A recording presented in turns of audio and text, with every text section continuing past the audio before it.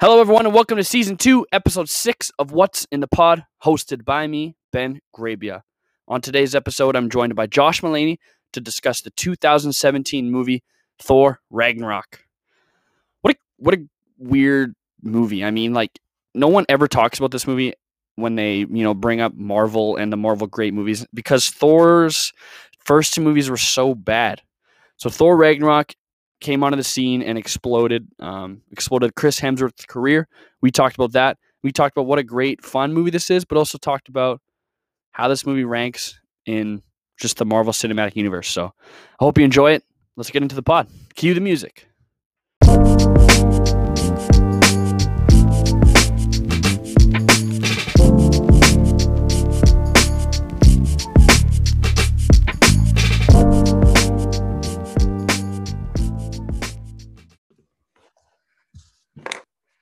All right, I'm joined by Josh Mullaney, and we're doing Thor Ragnarok. Josh, welcome to the pod. Hey, thanks a lot, man. I'm a big fan. Thanks for having me on. I appreciate it. No problem. This is actually for the listeners. This is the first time we're ever having a conversation in our lives. And we're just talking about a good movie, so let's see how it goes. And I know, Josh, you have your own podcast. Why don't you just briefly tell us, the listeners, what's that all about?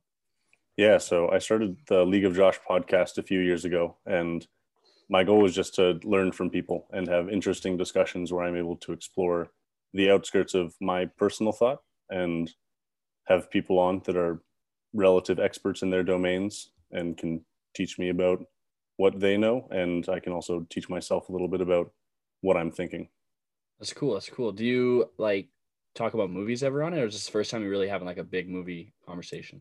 I had one of the most recent episodes that I let out was we talked about movies. It was a guy, my friend Kazan Kote, and he had just finished working on the new Ghostbusters film, Ghostbusters Afterlife.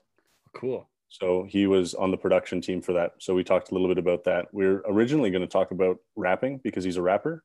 Mm-hmm. And we ended up just talking about movies. My friend Randy and I, we used to watch a movie every few days in university when I wasn't playing volleyball. And it would take us about 6 hours to watch a 2-hour film because we would watch a little bit and then pause it and make some tea and just talk about it for a while, talk about the themes, talk about the tropes, everything that was going on in the film, where we thought it was going, what we thought about the director, what the director was doing, how the writing was. And then we would go and watch a little bit more and then we would stop it. So we would start a movie at 8 o'clock at night and we'd be watching until 2 a.m.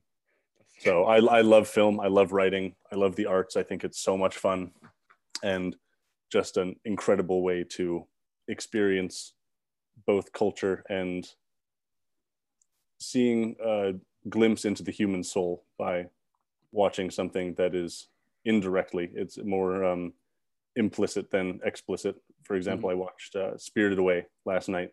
Yeah. And my mind was just blown by how well they nailed the consuming mother archetype. Yeah. So yeah, I love film. I love talking about it, but I haven't had the opportunity to very much on my podcast. It's interesting because we're doing Thor Ragnarok, which at the surface of the movie is very just light, and it's like a popcorn movie, and it's a Marvel movie, and it's brought up it's about this bigger picture.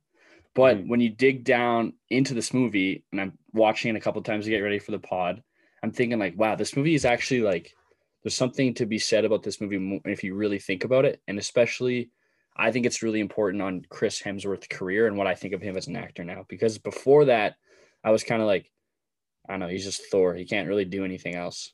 I always just thought he was Thor, and I was he's just whatever, and he'll never do anything else. But I think now he has a career, and I think he could go back to Thor Ragnarok, and that could change his whole career, in my opinion. But we can get into that later. Yeah, I totally agree. Yeah. So I'll give my basic background on the movie, then we'll go top 5 section, and we'll just get going. Killer. Thor Ragnarok was released on November 3rd, 2017. It follows Thor, who's imprisoned on the planet Sakaar, and then Thor must race against time to return to Asgard in order to stop his sister Hela. Written by Eric Pearson, Craig Kyle, and Chris Yost. Directed by Taika Waititi. Starring Chris Hemsworth, Mark Ruffalo, Cate Blanchett, Idris Elba, Jeff Goldblum, and Tessa Thompson. It had a $180 million budget and made $854 million at the box office. Thank you, Marvel. So let's go to the top 5 section. So I thought we would do movies that were better than the original. So a sequel or even a third movie. I actually have a third movie in here that I think is better than the sequel, or sorry, Okay. the Yeah. original. Mhm. And excluding Thor, because I think Thor Ragnarok is like so much better than the first two Thors. Like I don't even watch those anymore. So I Yeah. think it was an interesting topic. So we'll go back and forth, five, all the way up to one. Mhm. You lead us off with your fifth. Oh, my fifth. I haven't put them in order. I think that they even supersede order. Actually, I might have my number one just because it's my favorite movie series of all time, movie trilogy of all time. So I might save that for number one. Okay. The First first one one that I'll comes to go your head. with is, yeah, I'd go Empire. I think Mm-hmm. Empire was such a revolutionary step, especially in terms of the villain. And I'm sure that we'll get into more of the Marvel universe as we go on in the discussion. But the idea of a villain being fundamentally flawed and having their own redemption arc starts off in Empire with Vader being Luke's father and Mm-hmm. that pull back and forth between them. So I know that it's happened before and it's been a part of pop culture before Empire, but I think Empire just hit it to a whole new level where you can actually feel something between the villain and the hero that isn't just something malicious between the two of them. There's some kind of love, some kind of connection between them that grows the story into something that's not just good versus evil, but it's more relative. And I think Yeah. that Marvel did a great job with Thanos. Mm-hmm. And I think all of that is piggybacking off of what happened before Empire. And then I think Empire really takes it to a whole new level. I wish it's fun for like I go see the Marvel movies with my dad a lot. Like he's always there with me, and his reaction to like Thanos snapping his finger for me and for everyone else in the theater that was like is our age, younger, or even like a little bit older than us was like, holy shit, that was incredible. But then my dad was kind of like, I don't know, I've seen that already. Like Darth Vader, like that. Like I've seen that plot twist already. It's kind of like, I guess so, man. Like I can't really disagree with you because that was so crazy probably to be there. And you're like, when he says, I'm your father, you're just like, what? So yeah, that's a good one. My number five is really off the radar. Like it's really because I actually really like this movie a lot. Might get some hate from people, but I think the second Hunger Games movie, Catching Fire, is so much better than the original one, and it's a really good movie on its own. Catching Fire. I don't know what you think about that movie, but like I know some people might, my friends might get on me about that one, but I love that movie. I just watched it a few weeks ago. Actually, Really? I was at a friend's house and they were watching it, and so I just kind of sat down and it was like one of those things that's on in the background, and enough people congregate to the same central area that everyone just sits down and we're all just watching this movie, Yeah. and it was kind of a pool party, and we all just end up inside watching Hunger Games or Catching Fire, and I agree that it was far better than the first. I Mm-hmm. loved the concept and would love for there to be I just love I read the books when I was younger, so I Mm-hmm. loved the idea of the games. That was my favorite part, was Yeah. what's going on in the game. I want to see more of that. I want to see more of the games, and the fact that it was the quarter quell and there's all of this crazy technology going on and Yeah. they've changed it all up and it's very different. I just think that was a ton of fun. Yeah, I agree with that pick. Like the arena is just incredible in the second movie. Yeah. The first movie, it's kind of like it's cool, but then the second movie is so much better with like the clock thing, and then Mhm. you get Finnick Odair, his character, which I can't remember, Sam Claflin or Mhm. whatever. That actor, he's in it. And he's just like ridiculously handsome and just like you just want to cheer for this guy. And yeah, that movie's awesome. And I'm not sorry I would pick that. So Yeah, and the map is a character too, right? Like in the first yeah. one, it's not necessarily this big thing. It's just a place where they are, but it's not Mhm. something that's integrated into the entire film, in the Yeah. writing, in the characters. It's something that you're rooting for and rooting against at the same Mhm. time. Yeah. It's a lot of fun. Okay, you go number four. Okay.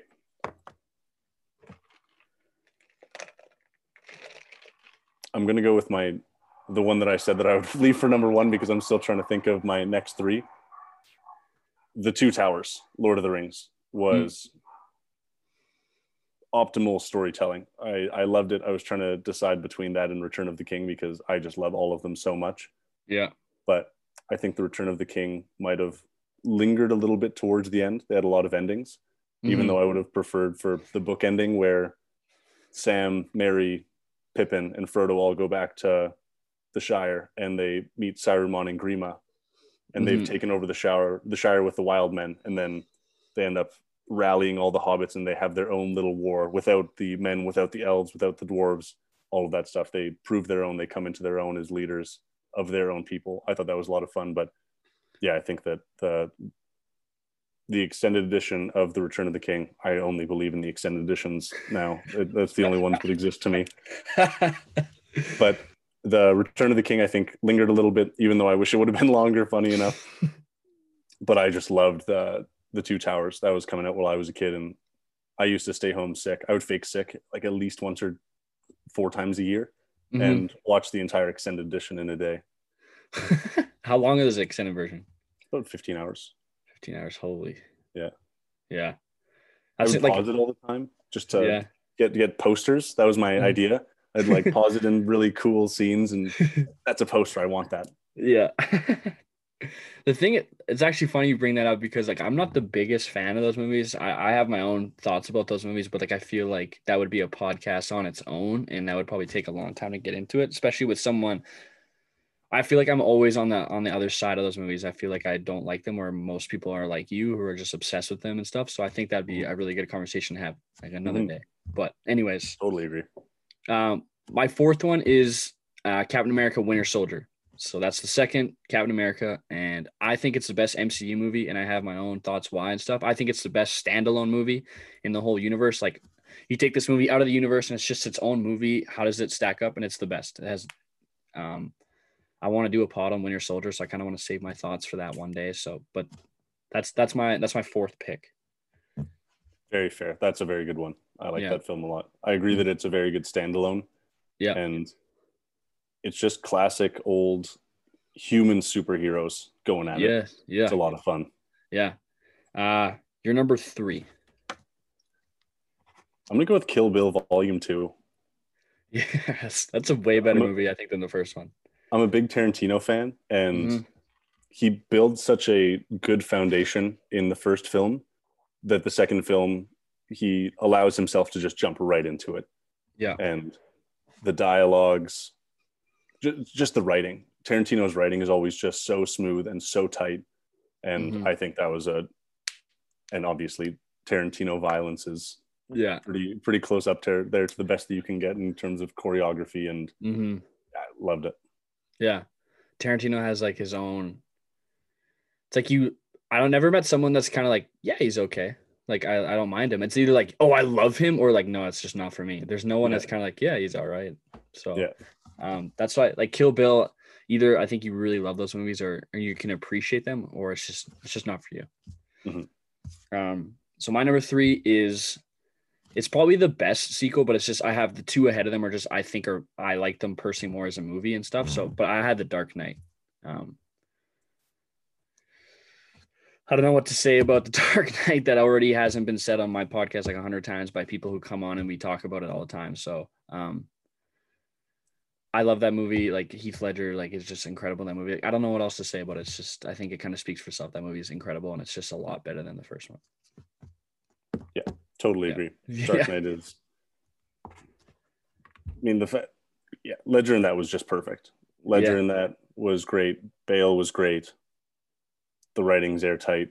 Yeah, I wish they would have been able to finish it off really strong with what was the third one? Yeah, Dark Knight Rises. Yeah. You're number 2.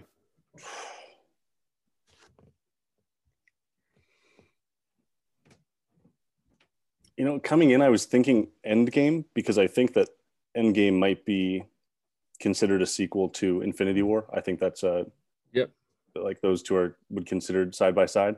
But I don't know. Infinity War was just so good, and I feel like even you could make it a tragedy. I think that would actually. I was thinking a lot about how well Thor as the final movie. Take Captain Marvel out of it, but Thor, the final movie before Endgame, was the perfect lead-in. Yeah, because Thor Ragnarok is just a tragedy the entire time. Just Thor losing and losing and losing and losing. And then Endgame just picks up right where Thor literally picks up right where it left off and continues that. So I would say Endgame, but I'm very conflicted because I think that Infinity War actually would have been a good way to end that that chapter of Marvel. Yeah. Just saying, we're not going to bring everyone back. We're not going to that's it. Thanos wins, and now we're gonna Move rebuild on. from this. I think that would have been so compelling. Yeah. So do you think Endgame, do you like the movie better than Infinity War? Because I do, and I feel like I'm always in the minority about it. I think it gave me more chills. Mm-hmm. I think there were more scenes where it gave me goosebumps. I was all giddy Yeah. about it. Uh-huh. I think that as a film standalone, I think Infinity War might have been better. But Yeah. I would be prepared to watch those both again and reconsider my position. Yeah. Yeah. Again, talked about so much about those movies. So like, but I agree that Yeah. I think Endgame is just a little bit better than Infinity War, and Infinity War is like great. Like, don't get me wrong. But Mm-hmm. so our number two is the third movie in a four-part and like a four movie, I guess, series. It's Toy Story 3. So Toy Story for me was this huge thing growing up, this phenomenon of these movies that I thoroughly enjoyed as a kid, and they're really good for kids. And then I don't know when's the last time you've ever like revisited Toy Stories, but if you ever want to revisit Toy Story as an adult, you have a whole different, the movie's completely different as an adult. You Mm-hmm. really learn about friendship, like with Woody and Buzz, and it's really weird that they're showing you how to have two people have a friendship through toys and stuff. Like it's like this crazy thing. But so Toy Story 3, like when I was 12, I saw it in the theaters and I like bawled my eyes out. Like when like Andy like leaves Woody and Buzz for the little girl there and anything. But Toy Story 3 for me is like one of my favorite movies ever. And it's probably my favorite Disney Pixar like franchises are the Toy Stories, the ones I've Mm-hmm. watched the most. So yeah, that's my number two. Well, it's so funny looking back at all of those old great animated films, and especially old school Disney. You Mm-hmm. look back and think, well, why do kids like these? Why do adults like these? And looking back, it just absolutely smashes you. Wow, this is so complex. This is Mm-hmm. so much deeper than you think it would be as a child. And I guess Yeah. because you wouldn't really think as a child, kind of similar to Thor, where if you really dive into it, there are all of these small parts of the film in terms of the storytelling and how the hero is portrayed and how he rebounds from losses. And watching old Disney, a lot of old Pixar stuff too. Pixar's great, and you can watch those back and go, "Wow, I'm starting to understand why people enjoy this." It's Yeah. not as if the it's not as if art was formed mutually exclusive of the human psyche and then the human psyche gravitated towards it. It was Yeah. built to latch on to the human psyche. So it's Mm-hmm. actually built around our minds rather than built on its own and then our mind grabs onto it. Yeah. Like Toy Story. Like, I want to do a pod on the Toy Story so bad because they're so like they're airtight movies too. Like an hour and a half, and you're Yeah. just like, what did that just happen? Like it's like the writing is incredible in those movies. So, anyways, you're number one. Raiders. Yeah, yeah. Raiders of the Lost Ark. I thought about that one.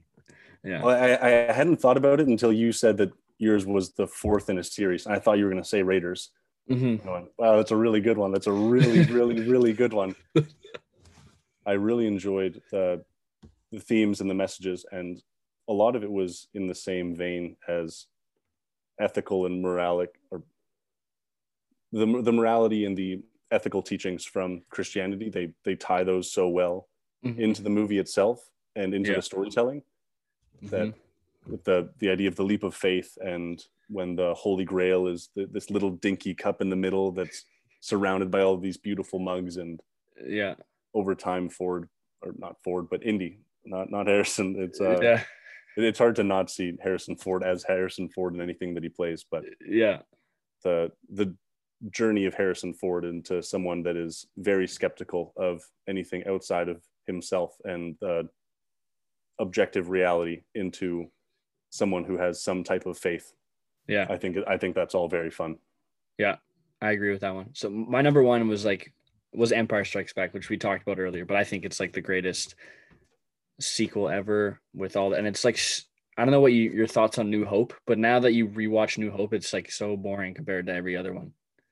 Yeah. In my opinion, it's just like, all right, let's just get going. I just want to watch the second one already. So There's this really awesome series by a guy that goes back and rewrites, in air quotes, the Mhm. prequel trilogy to fit in better with the original trilogy. Okay. And there are a few things that he does that I really loved. And one of the main concepts that he played with was to pretend that the original trilogy never happened. So you're actually working into it and you still want that to be a twist. Yeah. So instead of seeing Anakin become Darth Vader, seeing Padme give birth to twins, you Hmm. don't see any of that. And you actually assume that Obi-Wan killed Anakin. Hmm. And you're assuming that Padme only had one child. Yeah. And I think that that's one of the fatal faults of the prequel or the prequel trilogy Hmm. is that they give that away. Yeah. So it diminishes the rewatch value of the OT. Yeah. And like there's so many fatal flaws of those prequels, but like yeah, that's a good point. But let's get into Thor again, I guess. So I'm assuming you kept up with Marvel and you kind of watched as it went along, like go to the theaters and stuff as like we all kind of do. So Yeah. what was your very first impression of Thor Ragnarok, if you can recall, like coming out of the theater? Like what were your first thoughts? It was reinvigorating to Thor in itself. I really like the I really like that mythology series, like old Viking mythology. I think it's so cool. The Yggdrasil tree of life. So the fact that they were able to tie all of that in with Serta and Valhalla and Ragnarok, and I was a big fan of that. And I think that it just rejuvenated the franchise of Thor in itself, as you were saying earlier with Mhm. Hemsworth, where he was just kind of this guy before there was in the MCU and he was Thor. But I think Ragnarok broadened his acting spectrum quite a bit. And Yeah. I think that he was always capable of it, but I think that it gave him a lot more room to play with it. And he's a funny guy. And I think that having Taika Waititi as the director for that film just gave him so much more room to be himself. Yeah, like I always thought like the first Thor and then the Dark World, he just took himself. I thought Hemsworth himself took himself way too seriously. I thought he thought that he was this Shakespearean god actor or something. And I'm like, dude, you're in a like that's the best part about Downey Jr. and stuff that he's just like, I'm just Stark. I'm just gonna like Yeah. kind of make fun of everything almost sort of thing. And yeah, there's some serious moments in the MCU throughout, and like there's some really good um acting stuff going on. But at the core of the MCU, it's just fun. It's like there's Mhm. nothing more. You're not winning Academy Awards in your performance of Thor Ragnarok, man. So just like have some fun with it. And Yeah. now that was the best part. And I think it took Watiti to get it out of him because I don't Mhm. think he would have done that. And same with, and actually too, same with. I remember coming out of the movie and being like, oh, they finally made Hulk a like redeem like a character who can actually portray emotions as Hulk instead of just because he couldn't never talk. Yeah. Like that's why the first Hulk with Edward Norton is so brutal because Thor can't talk when he's or sorry, not Thor. Hulk can't talk when he's actually Hulk. Mhm. So and then anyways, but yeah, so I remember just coming out of it being like, okay, I like Thor a lot more now. Thor still is like I love Stark and Cap just like way better as characters, and I think a lot of people do.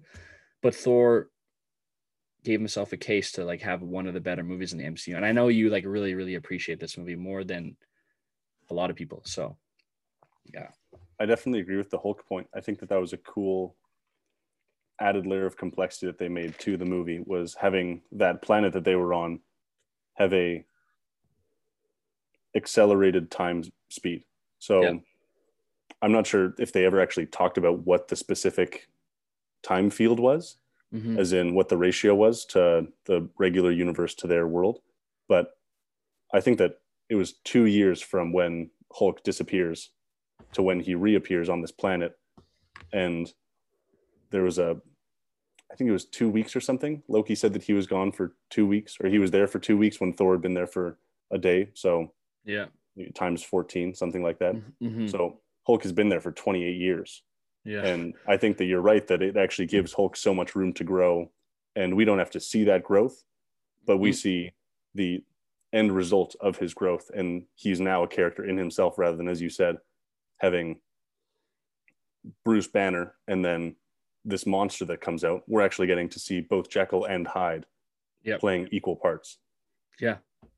And Like I always saw like so Ruffalo is like an actual. I think he's a better actor than Hemsworth. He's in just better stuff. He has a couple Academy Awards and stuff. But and Ruffalo, I always felt that they kind of, I don't know, they were just kind of like, okay, you're an amazing actor, but we have to take that away from you because it's not about you really. But I think this movie, it's Thor's movie. This movie is definitely about Thor. I'm not trying to say that he steals the show, but there's some scenes where he's just amazing in, and he's like, okay, I remember Mark Ruffalo as an actor now. Mm-hmm. Have you seen? It's an HBO original.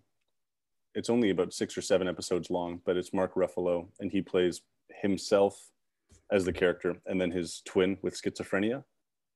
Oh no, I've And never seen it. I'll send you what it's called after this because I don't want to spend too much time thinking about it. Mm-hmm. Maybe if I remember it, I'll let you know. But his acting in that is just unbelievable. And he's going back and forth as a kind of deadbeat college dropout who's unbelievably intelligent, but is now working end-to-end job and also taking care of his schizophrenic brother. And he plays both of them because they're twins. Yeah. And like you said, the dude's just an unbelievable actor. And I think you make a good point about how much of a role he plays in Thor, whereas it's not his movie, but at the same time, the greatest movies and the greatest performances out of main actors, I think tend to be surrounded by great co-stars. Yeah. I almost enjoy it more to see an Academy Award for a co-star than for a star, because they're not given as much pressure or as much time to shine, but in that time that they do have, they're just sublime. Yeah. So like, how do you think this movie, as like we get further into the MCU as we go on, and which it seems to be the MCU will just be able to go on forever if they want to, just endless storylines and stuff. How do you think we would look back at Thor Ragnarok in, I don't know, maybe 20 years and think about how it changed the MCU and maybe changed Thor? Definitely changed Thor. Definitely changed MCU in terms of the emotion that they're able to elicit. I think that they took a risk by having more of a comedy. They hadn't done that up to that point. They took themselves quite seriously, besides Downey Jr. being a snarky, self-confident Stark, which is just a part of the character. But they hadn't had an actual... Aside from Guardians, I think. Yeah, they hadn't played with it that much, though. They hadn't really dove into it. And I think Waititi's perfect for that. I think that there were a few times where the comedy hurt it a little bit because... I was thinking about this earlier. I've been thinking about this for a few days now. The idea of scientific versus philosophical history. And the only reason that I tie this into Thor is I think that scientific history is you can look back on, say, the Crusades or the Mongols. And because they're so far away, you're able to not rationalize the millions of lives that were lost, but you're able to look at them and go, okay, this is what they were going for. We kind of understand. You're able to look at it more objectively. And then philosophical history is much more of a emotional feeling towards the past. And tying this into Thor, Waititi directed a movie called Jojo Rabbit. I'm not sure if you've seen that. Yeah, I have. But I thought that he did a great job at combining those two, where the Holocaust and World War II Nazi Germany. I'm reading The Rise and Fall of the Third Reich by William Schreier right now. And Waititi was able to bring humor into this unbelievably bleak and disastrous world. Yeah. And by doing that, you're actually able to look at it more as scientific history rather than philosophical history, because you can always look back at World War II and go, yeah, of course, Adolf Hitler was a monster, and everything that they did in Nazi Germany, not everything, but the core that they had going on was pure evil, and it was absolutely malevolent. And then Waititi comes in as I think he's a Hasidic Jew. He's definitely Jewish, but he comes in and plays Adolf Hitler in this movie, and it's a comedy. Yeah. And so I think that he's unbelievably gifted at making light of things. And I think that has the potential to really bring out the best in a movie, like he did with Jojo Rabbit. I really liked what he did with that. And at the same time, I think in Thor, I would have loved for there to be a few more scenes where they just let a joke hang, just cut a joke and let you feel how brutal it is, what just happened. Because every time that something atrocious happens to a character, or Thor loses one more thing and you thought that it couldn't be, there was just no way that he could lose anything else.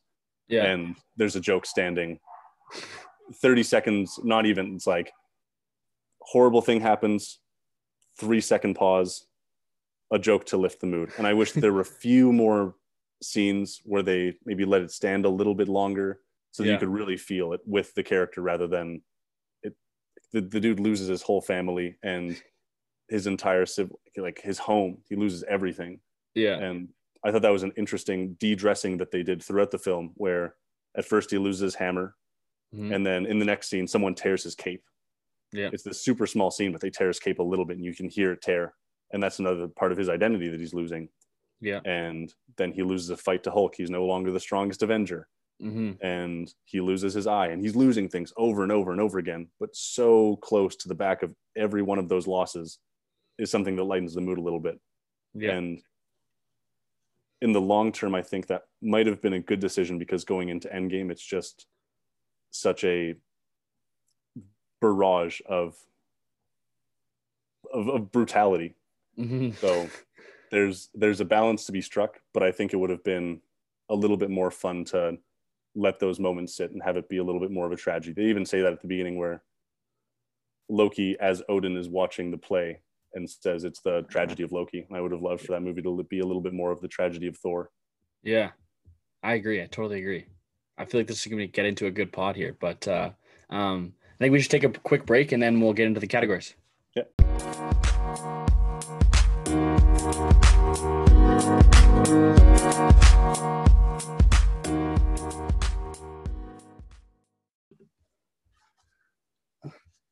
All right, we're back with the categories, starting with category number 1. So I'll give my top 4 scenes, and then you can bring in any other scenes I didn't mention, and we'll discuss about that. The opening scene for me is really good. Like, he's just like hanging in this thing, and he like just starts with this narration, and then that's the first time you see the comedic side of Thor, I think, in the whole MCU, aside from like a moment or two here and there in the first Avengers. I think he has a couple, but that's almost like really playing off of Stark. It's not even really about him. So you're kind of like, oh, this is funny. Like this, I thought this is new. Like, where are we going? So I really like that first scene. And then it has the Immigrant Song by Led Zeppelin, which is like incredibly impossible to get in your movie. That's like super expensive. I talked about it in the School of Rock pod, like how expensive it is to get that song. So anyways, great scene. And then my next one is the first Hela, like she just kind of like the badass where she just kind of kills everyone and is like, I am Hela, like this is who I am. And you're kind of like, okay. I have my concerns about Cate Blanchett in this role, which we can talk about later. I think she's a little bit too good. I honestly think she's too good for this role. I think I think it's just way out of her. I don't know why she's in it, to be honest. I think it's just not who she is. But anyways, great scene. And then I have my third one is the fight with Thor and Hulk in the arena. Like, that's the first time you see Hulk, and Thor's like, it's my friend from work, and it's like a funny moment, and then they battle, and it gives me like the movie Gladiator and vibes, but in space. I don't know. I always thought this movie was kind of like the Russell Crowe Gladiator movie. So, and then the last one I have is like the final kind of battle at the end. You love a good epic final battle to end an MCU movie. You have to have it. So those are my top 4. Do you have anything else that I didn't mention that you want to bring up?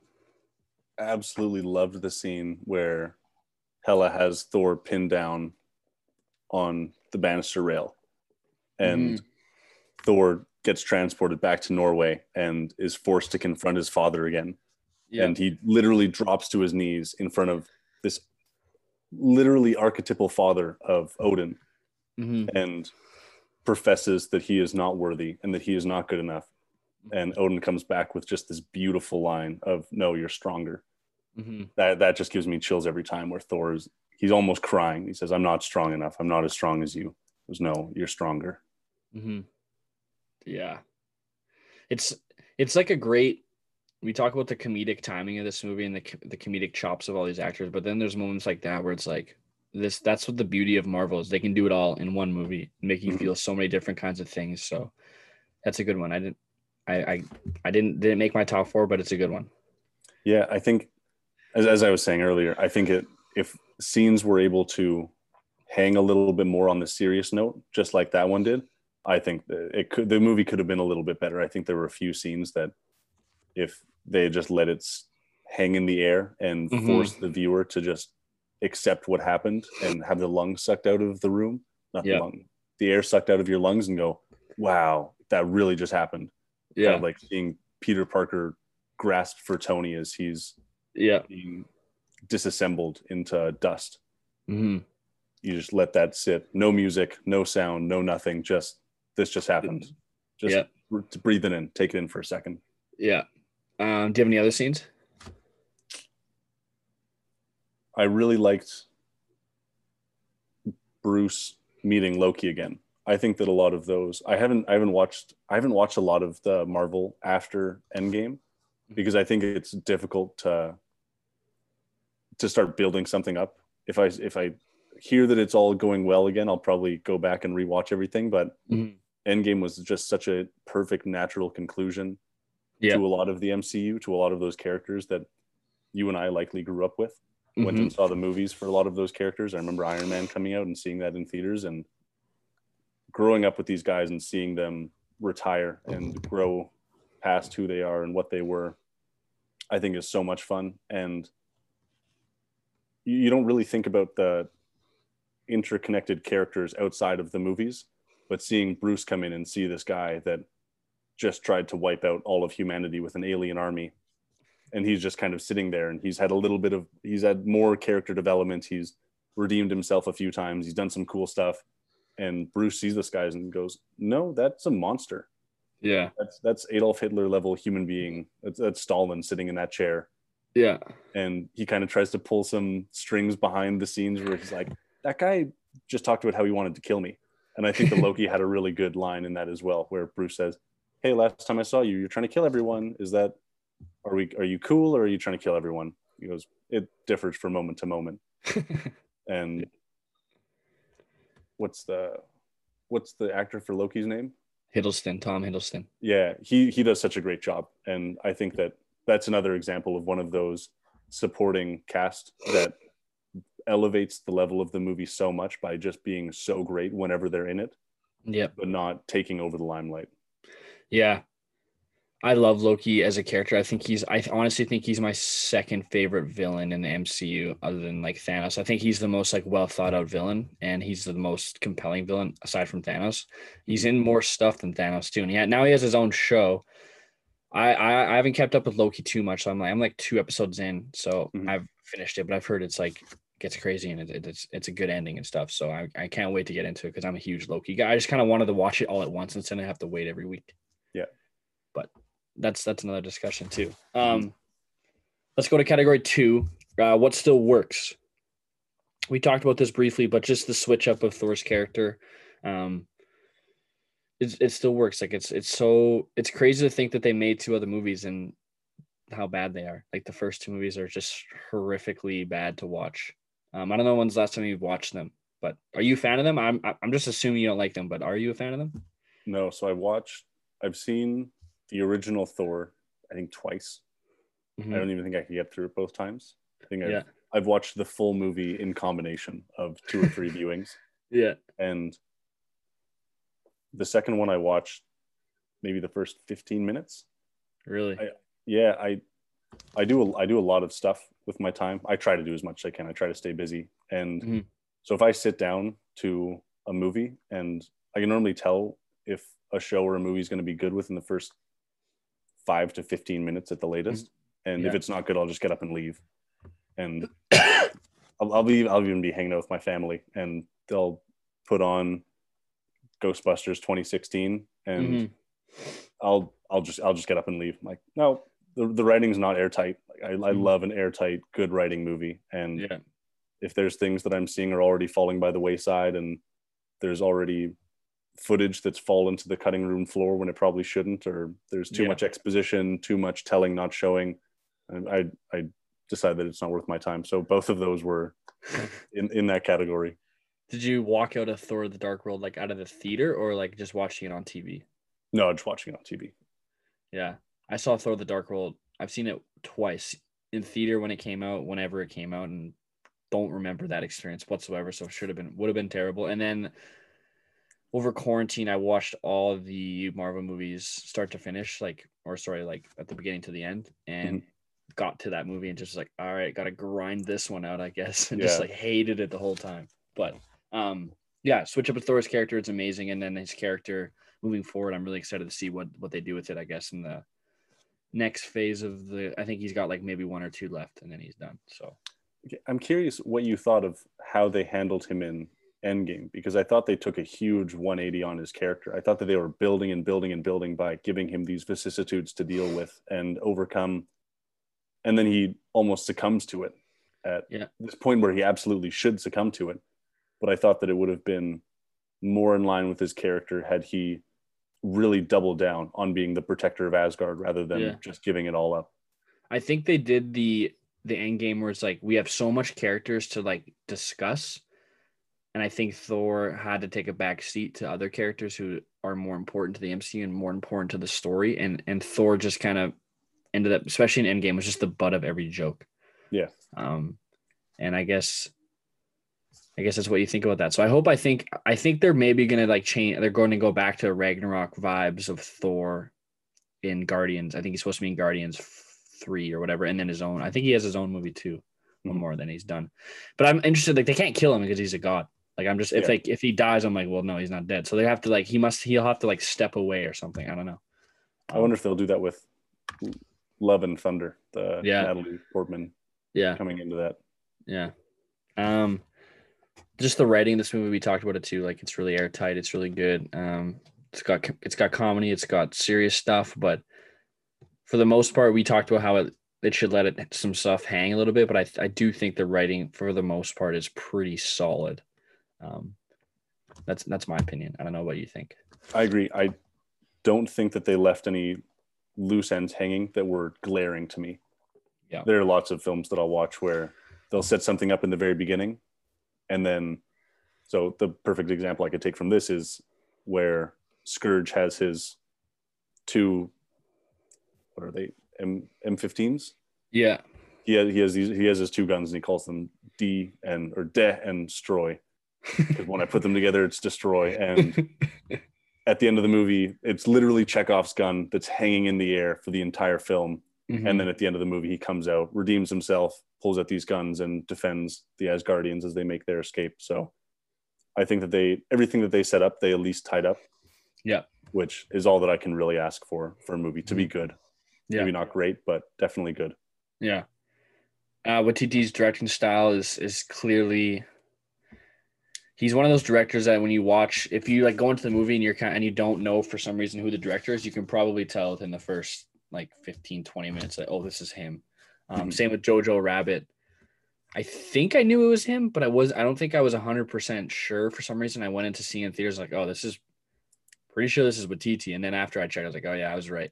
Or whatever, the credits roll, and I'm like, oh yeah, that was him. So yeah, I think he's a really good future of doing some stuff. And I think he's doing more Marvel too. I think he's doing Love and Thunder. Sweet. I hope he is. So. Yeah, I think so. I don't quote me on that, but I'm pretty sure he's like sticking around for maybe another Marvel movie. So yeah. I think directors don't get as much freedom when directing a Marvel film. Obviously, you wouldn't exactly want to give the reins to any director coming in on your huge multi-level, multi-phase franchise, because you want it to have some kind of continuity. I just watched Hunt for the Wilder People last night. It's the second or third time I've seen it. Love that movie. So good. And I think that's really Waititi at his core. If he had no constraints, no straight jacket or anything on him, regardless of how loose, I think that's the way it ends up coming out. And it's tons of fun. I love the fact that he recruits his actors and actresses out of New Zealand. Yeah. The Peter Jackson book, I think that's a ton of fun. And people are speaking in their accents. And yeah, I just absolutely love that movie. And I think that his cinematography really comes through in Hunt for the Wilder People. And you can see little glimpses of it in Ragnarok. Yeah, I agree. Marvel's really good at this, but they always just nail the soundtrack. And this movie is no different. They always like nut up for the big, like, they're like, oh, immigrant songs, like a couple $1 billion, no problem. Here you go. Like, For some movies, it's just like, I'm good. I guess I don't need it that bad. But soundtrack in this movie is really good. Just like every MCU movie, it's like a big part of their thing is like we're gonna make a good soundtrack. Mhm. Like Guardians of the Galaxy, for example, like the whole movie is based on this soundtrack, on this like thing that Peter Quill carries around. So Well, yeah, that's really similar to what we were talking about a little bit earlier with Hunger Games, where that soundtrack is actually a character in the film, yep, just as the map or the arena in Catching Fire is a character in that yep, film. So I definitely agree. I think that that was a really cool part of Guardians of the Galaxy, especially the first one. I think the second one wasn't as iconic, yeah, but I think the first Guardians of the Galaxy really nailed it too. That I the first time that I watched Thor Ragnarok, I can remember the entire time waiting for the finale, waiting for Thunderstruck by yeah, AC/DC the entire time. And I loved it when Immigrant Song came back on because I love that song. I think that mm-hmm. it was the perfect song, especially for that intro scene, like you were talking about. Yeah, I think that just worked so well. But when Immigrant Song came back on, as much as I was elated to hear it, I was also a little bit deflated because mm-hmm. I was just waiting for Thunderstruck. They probably did the thing. They're like, okay, we paid $1 billion. Yeah, Let's just use it twice, I guess. Why not? yeah, totally. You might as well, seriously. Yeah, yeah. Um, couple more. I have just like the Hiddleston Hemsworth, their whole dynamic as two actors and two guys who do these movies together, and they're like really linked together. Like Hiddleston was supposed to be Thor. Like he was the last person before they found Hemsworth, and then they were like, "Do you want to be Loki?" Um, Apparently he was talking about it. Hiddleston was talking about it on Jimmy Fallon, pre-pandemic, I think, or maybe in the middle or sometime like not that long ago, and he was saying that how they were like, you got to bulk up, like you got to be Thor. So he bulked up and then didn't get the role and then had to like go back to his normal body for Loki. And I think Loki is actually more in his pocket, in his range than Thor. It'd be like really weird to see him as Thor in my, like, imagine if they switched. It'd be really weird. Yeah, Like you don't, your first of all, you don't have like the locks like Thor. Like that's just the whole thing is like Hemsworth's hair. So, mm-hmm. and Loki has long hair and stuff, but it's also black. I don't Yeah. know. But anytime they're together in any scene, like I love their dynamic. I love their relationship. I love how they took it seriously to build that brother relationship up. They have such good chemistry. It's so Mm-hmm. fun to watch, especially knowing that they both love and on some level hate each other Yeah. because they don't trust each other, but they have to trust each other the entire Mm-hmm. time. There's nothing they can do but trust each other. Yeah. And that's how they survive. Yeah. And it also leads to their demise over and over and over again. Yeah. And it was fun to see Thor in this movie take a stand and learn from all of those times that he had been betrayed. He goes, Yeah. "Oh, not this time. I'm going to get you this time." Yeah. And then the last one I have for this category is just it being a really good standalone movie. I think a lot of people not forget about it, but just don't think of it like that. Like I think a lot of people first movie that you think of as a good standalone MCU would be Winter Soldier, or at least that's what I think about. But I Mhm. think Ragnarok on his own, it's like it ties like there's stuff that like it leaves you hanging because they need to leave you hanging because the rest of the story like it's just gonna keep like that's just Marvel. Like there's a lot of cliffhangers for a lot of characters and stuff, but this movie's just like tight and like a lot of characters, their stories just end, or it could end. Yeah. You know what I mean? So this movie, I think it's really good about that, and I didn't really think about it until I started like really researching for this. So Yeah, I think that as a standalone, it was good. I agree there are tons of references, and Marvel has to do that. I mean, it's a 2-hour advertisement. yeah, And I do a similar thing when I do my podcasts where if I have an idea that I've spoken to someone about before and I'm expanding on that idea, I'll always reference one of my older podcasts or one of the older people so that you can always go back and see where my mind was a month ago, a week ago, whatever. And it's very similar in the MCU where Loki walks past the Tesseract as he's leaving with the Serta skull. yeah, And he goes, "Oh yeah, that's going to be something." And you don't get to see any more of that, but you understand where that's going in the future. yep, And so there are always these references, always overlap, and that's something they do so well is tying things together so that it doesn't actually detract from the film when you watch it, But it doesn't detract from the film if you watch it as a standalone. But if you're watching it as a conglomerate and you're really into it and you understand the lore and you watch all the YouTube videos, read all the comic books, go discuss with your friends and do all that fun stuff, and you watch these, it adds a layer of complexity. It's as if they're making references to it's like when authors make references to older books, so that when you read those older books and then you read the author that just referenced them, you go, okay, I know exactly what you're talking about and I know exactly where you got it from. That's fun. Yeah. Do you have anything else for What Still Works, or are you good to move on? Anything else you want to bring up?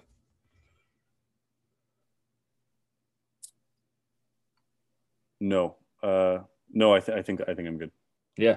All right, let's move on to category 3 is cringe moments, or just kind of stuff that like, that didn't really age very well. And I know this movie's not that old, but I got a few things actually. What do you think about this movie is basically just erased in the first like 2 minutes of Infinity War? Like, do you think that, like, what are your thoughts on that? Like, basically all of what just happened in Ragnarok, 2 minutes in Infinity War is just like, yeah, well, that doesn't matter anymore. Yeah, I've had a laugh at how obliterated the Asgardians were throughout the entire series, where they get decimated by Hela and then they lose their home, and then Thanos kills a bunch of them in the next film, and then Thanos does his snap within like 2 minutes too. It's like first scene, everyone died. It's like, what the hell? And then there's a snap, and somehow Thor brings these people to Norway and has New Asgard or whatever. Yeah. Who are you populating that place with? Come on. I think they actually could have done a lot more, kind of in terms of that serious emotional feeling that we would have gotten from Thor. And I think they could have played that a lot further by killing characters and having more significant deaths at the end of Ragnarok rather than the beginning of Infinity War. Yeah. Because it's difficult to go into Infinity War, see someone die and go, oh, that sucks, but I'm not really attached to you because I haven't been watching you grow for the past 2 hours. Yeah. The key holder of the door, it's not, is that Idris Elba? Yeah. Okay. Yeah. So do you know what his actual name was in the film? Helmda or something like that. Yeah. So anyways, Idris Elba. Yeah, it's Idris Elba, exactly. So from what I remember, his character dies pretty much as you're entering Infinity War, where I think that if he would have sacrificed himself, done something to die, like he's already going to die. You know he's going to die in the next film. And we don't have this big emotional punch outside of Asgard being destroyed. And we don't really know Asgard. Asgard's not a character in the film as the music was in Guardians or the map in Hunger Games or Catching Fire. So that's not something that elicits very much emotional content from the viewer. Whereas if Idris Elba's character, who we've been watching grow and protect and harbor these people at risk of his own life for this entire time, if we watch him die at the end of that, that makes you go, whoa, okay, they're willing to risk something for the reward of engaging you into the film and bringing you in closer and making you feel something. And I think that's something that we've ultimately lost in modern storytelling is the willingness to make sacrifices in the film to pull people closer. Yeah. And not only pull them into the film, but you pull people together in real life as well. I mean, imagine if Chewie actually died at the end of, or in the middle of Star Wars, rather than them just saying, oh no, he's on a different ship. You look at your friend and go, wow, Chewie, they just killed Chewie. Okay, this is getting serious. This is getting real. I think that, have you ever seen The Expanse? Nope. No, I haven't. So it's a show about colonizing Mars and colonizing the outer solar system and what happens if a random alien molecule that comes into the universe and we have no idea what it does or how it works. But they do such a good job on that show of building a character, and first thing that character isn't worth anything anymore or doesn't have a further arc to go on to naturally, they'll kill them, and they'll actually kill them in the middle of the arc. And I think that the best book series and show that did that was Game of Thrones, before they ran out of the content of George R. R. Martin, and then they fell off, because how do you kill characters without the okay from the guy that wrote it all, because you're just going to get a ton of hate from your fan base, and you don't really Yeah. want that. So I definitely have a lot of sympathy for the showrunners, because they were in a tough spot with that. But I think that if Marvel were more willing to do that, I think it would engage the audience a little bit more. Mhm. And I mean, you see that in, why was Chewie around in Star Wars after Han Solo dies? Chewie Yeah. and Han Solo should have died back to back. That's a Mhm. pair. That's one character. Yeah. And I think so. To digress, I think it would have been fun if, rather than killing these characters on the heel step of Infinity War, they kill them on the final stride of Ragnarok. Yeah. Agreed. So as much as I do not like Doctor Strange, his character, like, at all. Like, I don't really like his movie, and I do not like Benedict Cumberbatch as an actor in this role. Like, I enjoy him in like Sherlock and HBO stuff, but I first of all think his American accent is just so bad, and second of all, I don't know why he's in this movie. I feel like it's just I know like his character is inevitably really important to everything that's gonna happen. Like, I get that. Like, I'm fine with him being in Avengers movies and like having his own movies, like whatever. Mhm. I just feel like he's really pulling away from Thor, and then that scene with him and Thor is like really awkward in the middle of the movie. It's like a really, like, I just kind of want to fast forward that scene. I don't know what you think about that, but not a big fan of Benedict Cumberbatch. I'm a big fan of his early Sherlock work. I think he Mhm. lost me in the last season or two, Mm-hmm. but I think that the early stuff, I just absolutely fell in love with his character and how he portrayed that character. I think he's the perfect amount of quirky, weird, also gives off this guise of intelligence, and he's like the perfect actor for that. He's this very strange looking individual, but he's also very attractive. Yes. And it's so weird. He's kind of like Adam Driver. He's a British intellectual Adam Driver. And so I loved Sherlock. I think that I enjoyed Doctor Strange because I've always loved that character. I think that I was probably influenced by my love of the comic book character before getting into the films. So I think that I'm maybe biased in that direction. But I totally agree that it was, as we were talking about earlier, a advertisement in the middle of a film for another film. Yep. And a little bit of a sneak peek into going forward, where I don't think they really needed to have him in there. And maybe that's a part of the tightness of the script and the tightness of the writing is, even if it worked, was it necessary? Mm-hmm. So I agree that, like, I don't even think about that as part of the movie, really. When I think back to Ragnarok, I just watched it right before we talked, and when they end up going to the Doctor Strange house, I remember thinking, whoa, he's in this. I totally forgot about this. Yeah. It just seems like somewhere that he doesn't belong. It's like a commercial in the middle of the movie. Exactly. It's like, oh, we got to take a quick break and just bring in Benedict Cumberbatch for like no fucking reason. I don't know. Yeah. They're like, hey, this guy has his own movie. Go check it out. Now back to whatever we were doing. Yeah, exactly. And then the last one I have is just like Marvel's, like, I just always thought this was weird. They just kill off villains all the time so fast. I don't know why they have to kill off Hela or just get rid of her. I don't understand. So that would be my last cringe moment thing. So do you have anything else to bring into that, or we're going to move on? What was the actress's name for Hela? Cate Blanchett. Cate Blanchett. So I agree that she was overqualified for the position because of what they gave her in her position.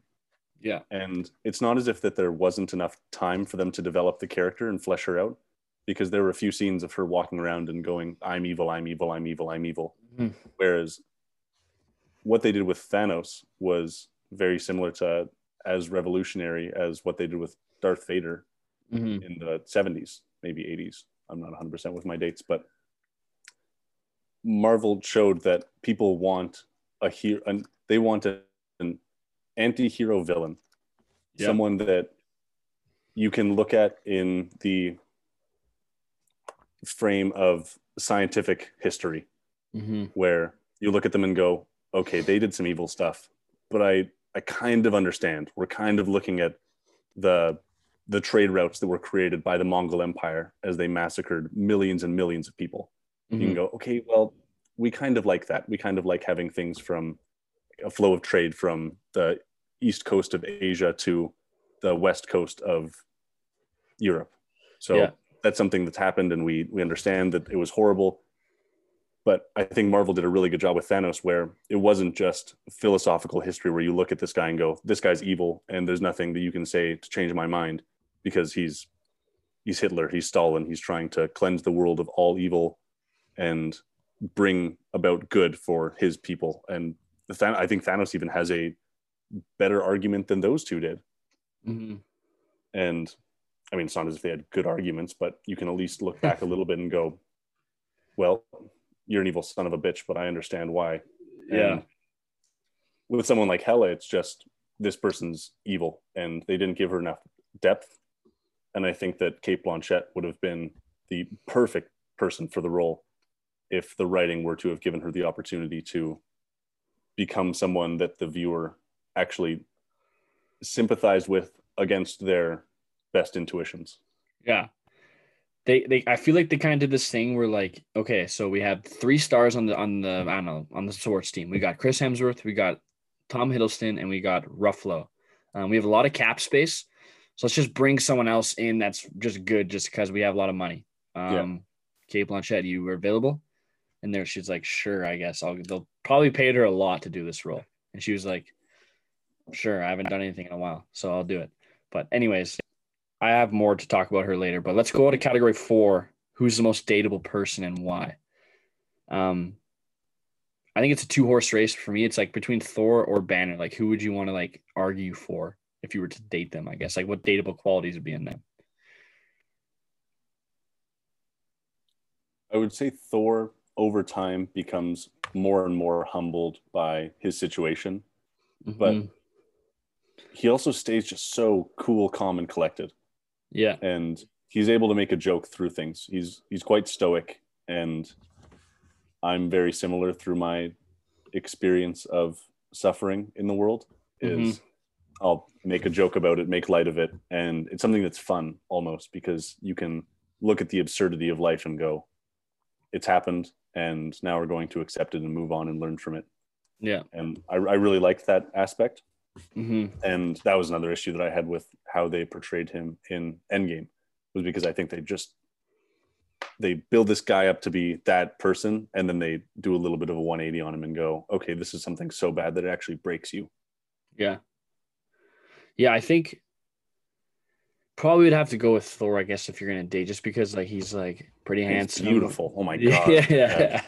Let's not mince words. The dude's literally a god.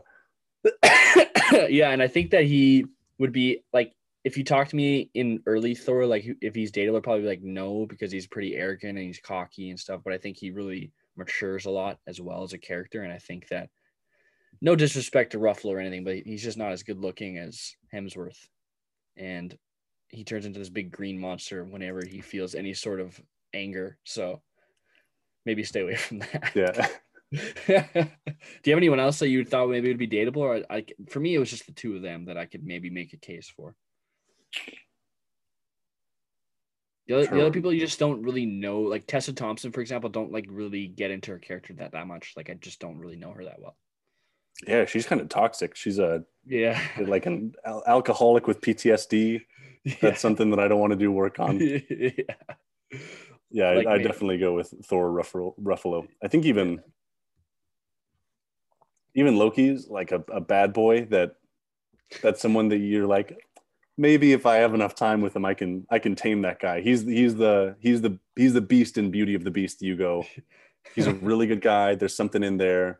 If I have enough time with him, I think I can change him. I think I can teach him the ways, kind of thing, where it's not going to happen. Dude's a trickster. Yeah. So let's take a quick break and we'll come back with category 5. Sounds good.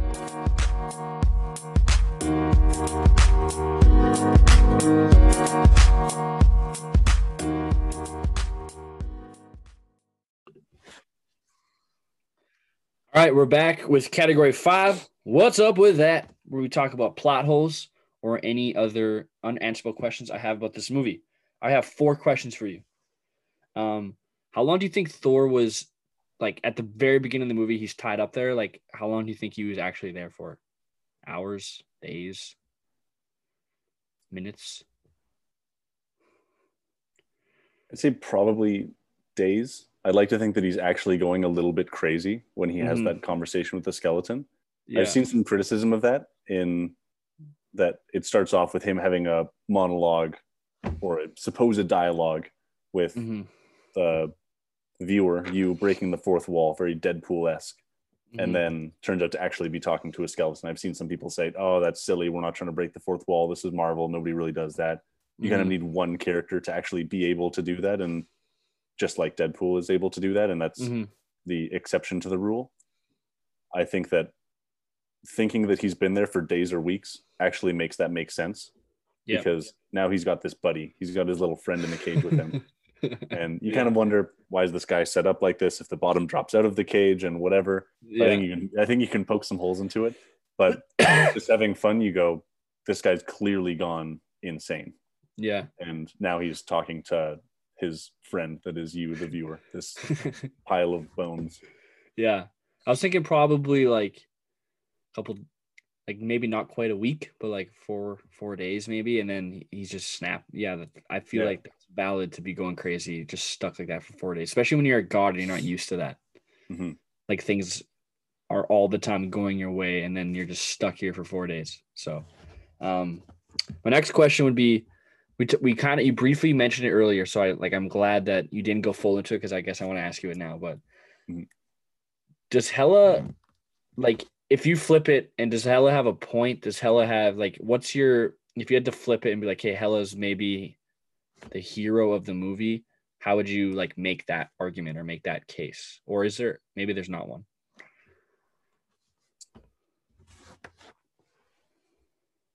So in British Columbia, the place that I spent the last 5 or 6 years of my life, there are lots of forest fires very often.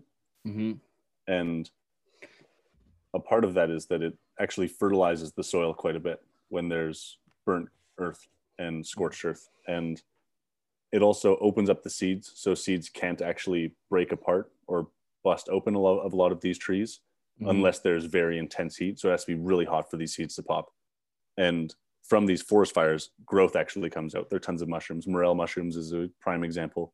Super delicious, really yummy. And we can't even find a way to grow them artificially because they just don't taste the same. They're not the same as growing from a natural forest fire. So there is a necessity for burning and carnage and murder and death for fertilization in the long term. So I think that's the argument that I would make if I were to make it philosophically, rather than saying, well, we need to murder everyone to whatever, do this or that, or recreate an old culture, something like that, or create room for something new. Things are getting stagnant. I think that's a environmental approach that you could take that would align well with that character. If she were to say, what I'm doing here is rejuvenating the world. I'm bringing back this idea of a lack of prosperity. There's this really awesome Francis Bacon quote that is, virtue is like precious odors, most fragrant when they are incensed or crushed. For prosperity doth best discover vice, but adversity doth best discover virtue. So I think that what she's really doing is trying to find virtue by destroying things. And just as you need to crush lavender or vanilla to get the purest scent out of it, that's what she's doing for these people. And it's not that she's doing it to these people, but she's doing it for these people. If I were making a psychopathic rationalization, I think it would sound a little bit like that. Yeah.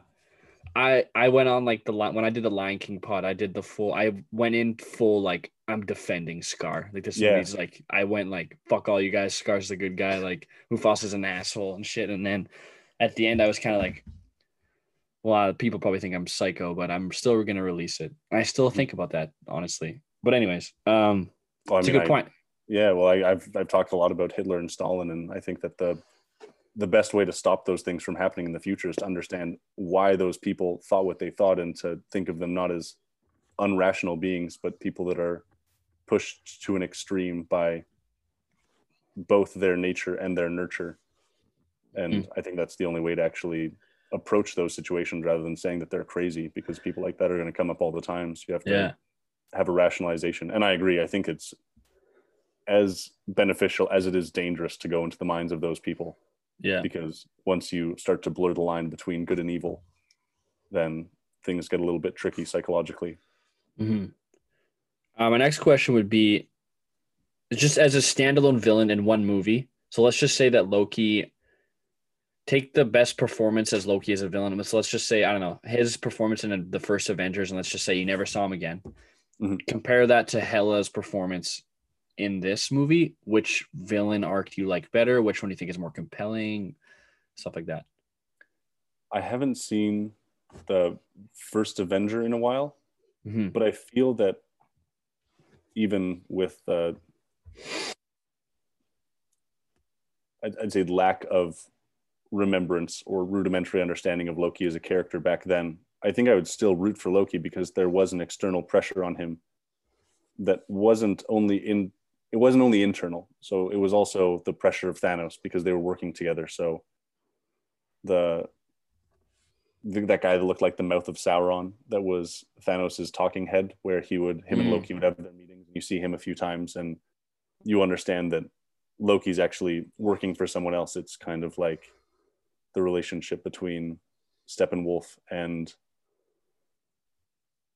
I forget his name, but the big bad from the Justice League. Yeah. The Snyder Cut. Yeah, I can't remember, but yeah, I know what you're talking about. So having that external pressure actually makes you sympathize a little bit more for the character. Whereas, as I said, unless I give Helena some psychopathic rationalization, then it's really difficult to go to her and say, okay, this is a good villain. This is someone that is fleshed out. I mean, even I think Serta was almost a better villain than Hela. And I think that was a small misstep on the writing team, was having Thor so easily bested Serta. Yeah. Because I think it would have been cool for, they have a lot of time in that initial scene where they could have spent more time having Thor get beat up by Serta and then maybe scrape by a W at the very end. But if Serta's going to be the overarching villain throughout the film, and he's going to finish the movie as the big villain, then it's difficult to take him seriously, as Thor's kind of joking around with him at the beginning. He's spinning around and says, oh, just wait for me to come around because my chain is spinning and I can't see you. And I think that you could even tie that into that insanity bit at the beginning, where he's so crazy and he's so past his own understanding that he kind of jokes around with this guy that's supposed to be the coming of the apocalypse. Yeah. So it's a little bit tough. And I think that it would have been fun to have him and Hela have a more symbiotic relationship together. And it was fun to see Thor come up with a outside of the box idea of how to deal with the goddess of death. Yeah. But I definitely think there's a little bit of room there for someone that's a little bit better at writing than I am. I think a couple things so I guess my next question was going to be like, are we sure about Cate Blanchett in this role, which we've like talked about. So I guess let's talk about it at the same time. It's like, we cover this, way too overqualified. So I wish whoever played Hela was just not like a random, but like someone that you could be like, oh, this is an up and coming actress. I want to see her. Like, this is a big role, or maybe not like a random, like someone who's you've noticed in other things, be like, oh, she's good, but I want her to get something better. And then this is the better role. Or the other thing too, I guess, would be, I think, so the writers are 3 dudes, and I think they're having a hard time, guys in general, you've seen in movies time and time again, they have a hard time writing female roles, and especially female villains. I think the writing is just holding her back, aside from I remember seeing Cate Blanchett being casted, and I was like, why? Like, I'm already out of the role. Like, I'm already, no matter what, I'm just like, why? Like, I feel like she's just not better than this, but it's just not her thing. Like, it's just like if I don't know, if Leonardo DiCaprio was in a Marvel movie, I'd be like, why are you in this movie, man? Like, that's not you. Yeah. I don't know. So they must have either paid her a lot of money, or I think I have something here from the Freaks and Geeks that her kids really wanted her to do it. So That's funny. Yeah. And she was like, okay. And I mean, it's Marvel to peak as well. Like there are Yeah. so many people that were just vying for any position in Marvel. They just wanted to be a Mhm. part of it. It was like being a part of the Star Wars universe before that Yeah. started to tank a little bit. Yeah. So that's all my like plot holes or more like questions about the movie. Do you have anything else you wanted to bring up? Anything that's really bugging you? I had a little thought about Kate Blanchett there. I think I may have lost it though.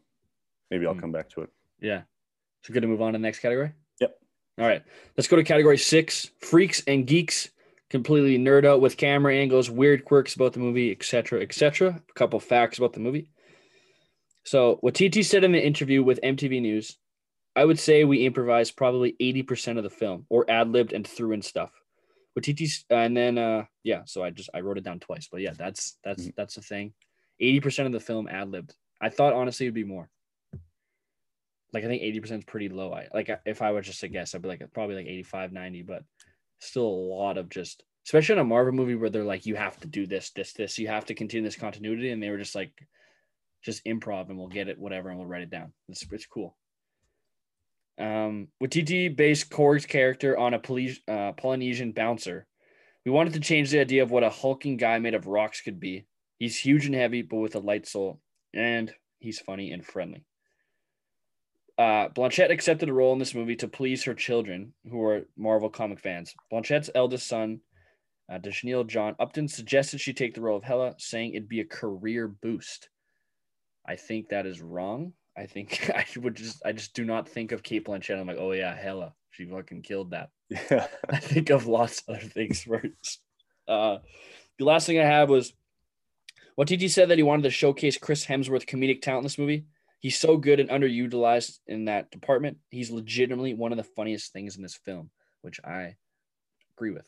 And I would have never guessed that because I'm like, this guy just thinks he's literally a god. I think he thinks he's way better than he is as an actor. And I'm finally found that he can just take a step back and be like, you know what? I'm funny.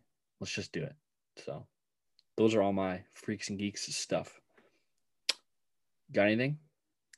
Yeah. On that note of the natural humor in Hemsworth plus their ability to improvise, I think you need very naturally funny people to improvise. Yep. I think humor might be the most difficult thing to write into a script because you need someone that can actually give delivery. Mm-hmm. And it's tough to find someone that can act funny but is not funny. Yeah. But to be able to improvise in a film requires, I think, a lot of trust from the entire cast because you have to do things very out of your comfort zone that you're consistently pushing the envelope. And I think that the level of skill between the cast as well as their chemistry from previous films ties everything together where you're able to just have a brotherhood. You just have a family out there. Yeah.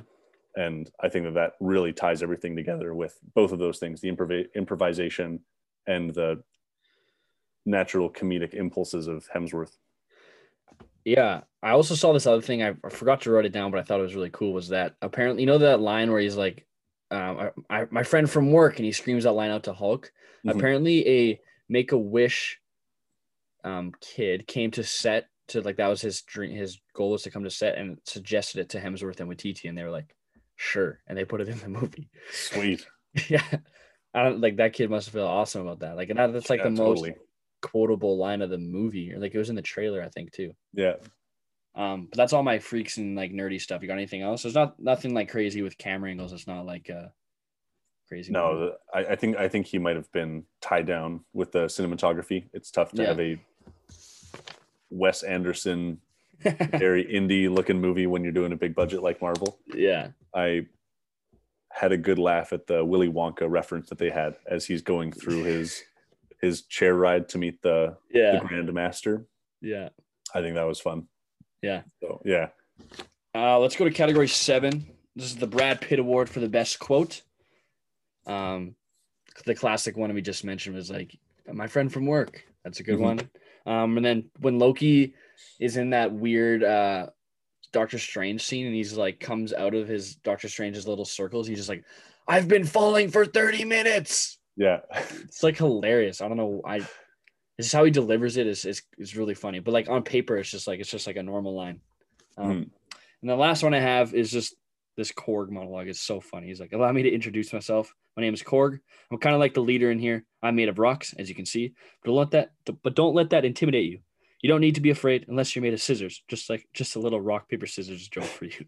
It's like, what? So good, man. Yeah. And that's Patiti, right? Right? Yeah. Yeah. That's his cameo. Yeah. And I mean, he's one of the guys that breaks up a lot of those emotional moments that would have weight. Mhm. And I think that I actually let it off the hook more often than I would for other characters and other scripts and other directors, because that dude is just so goddamn funny. Yeah. When he's talking to Thor about his hammer, and it's like, well, I had this hammer. Well, and he drops a What We Do in the Shadows reference right before with the 3-pronged stakes. Yeah. It's like, it's not going to be very useful unless you have 3 vampires all clumped together. And he starts talking about his hammer. Yeah, I had this hammer and I'd spin it around. Oh, so you rode the hammer? No. Oh, the hammer rode you? No, I'd spin it. It would pull me off the ground. Oh my God, the hammer pulled you off. No.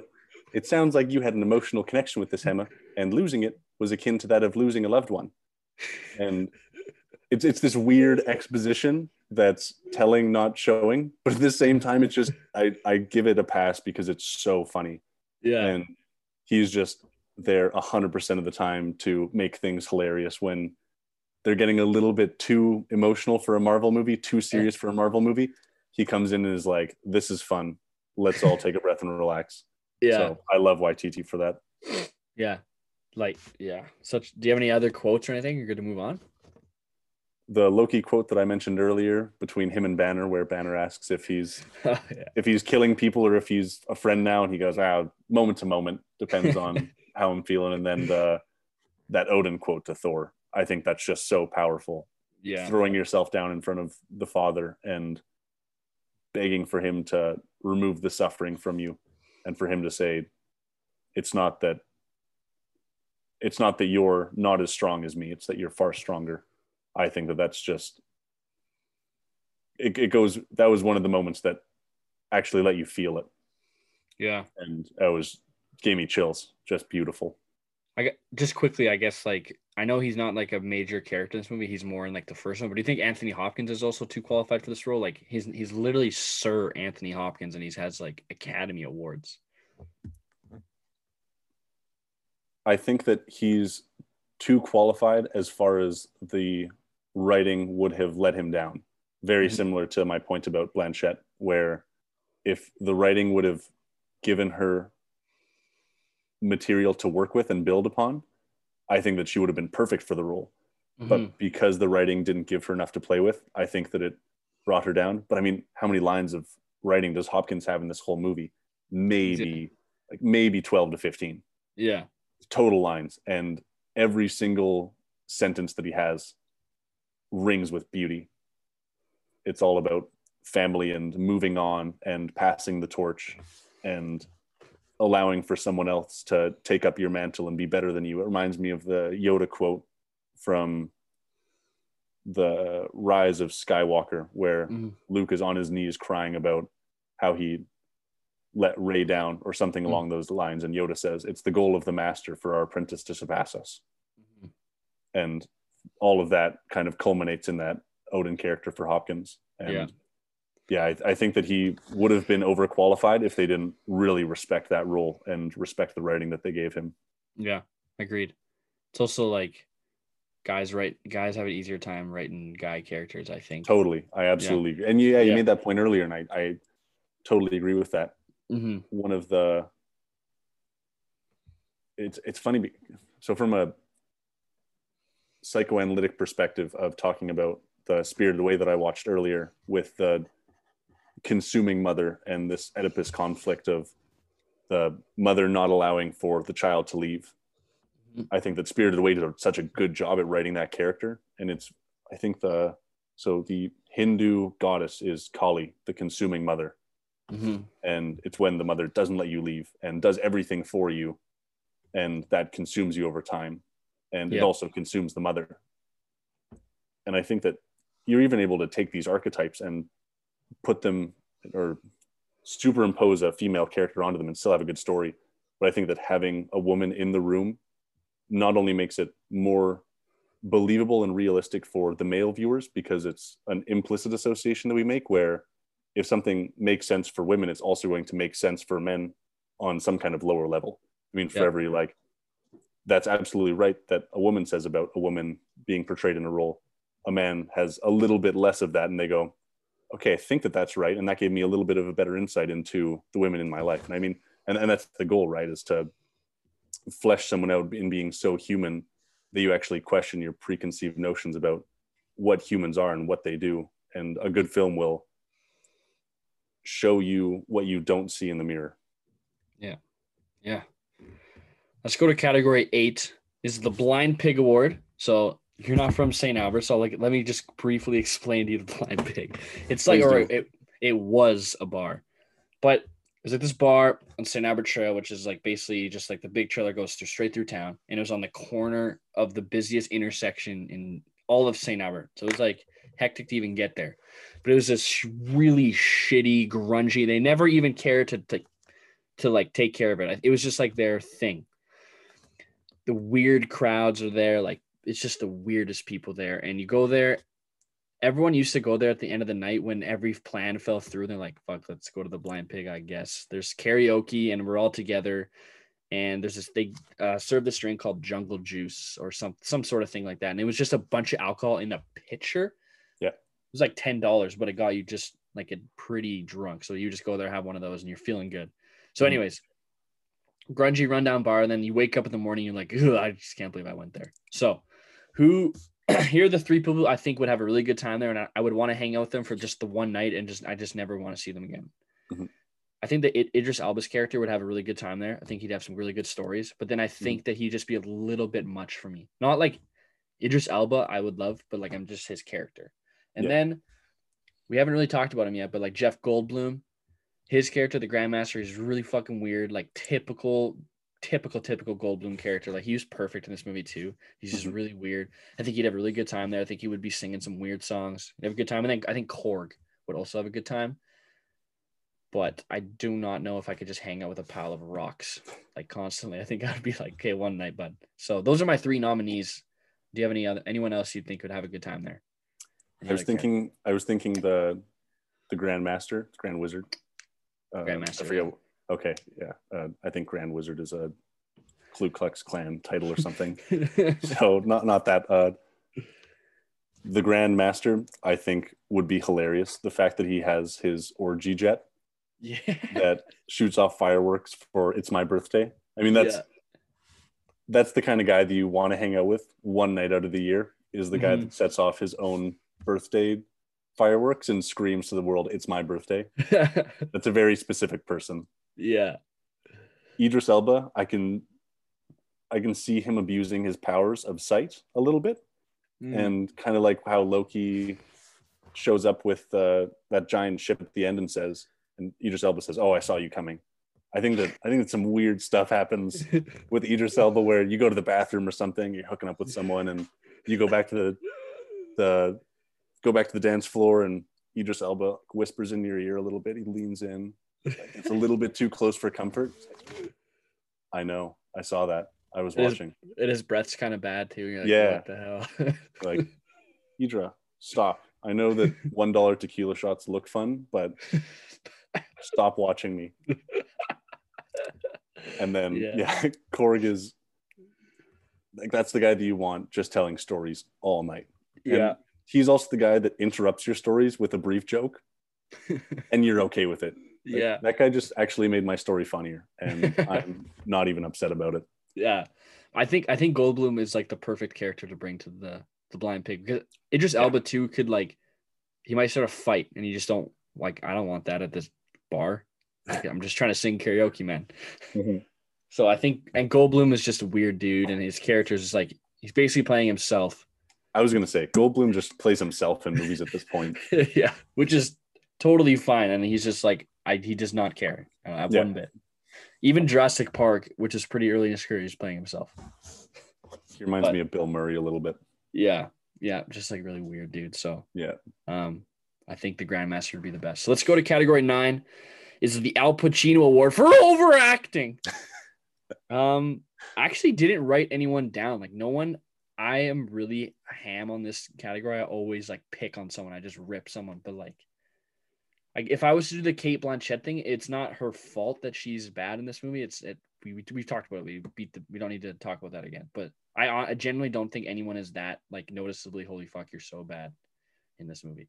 I don't know about you. If anything, I would give it to Blanchett.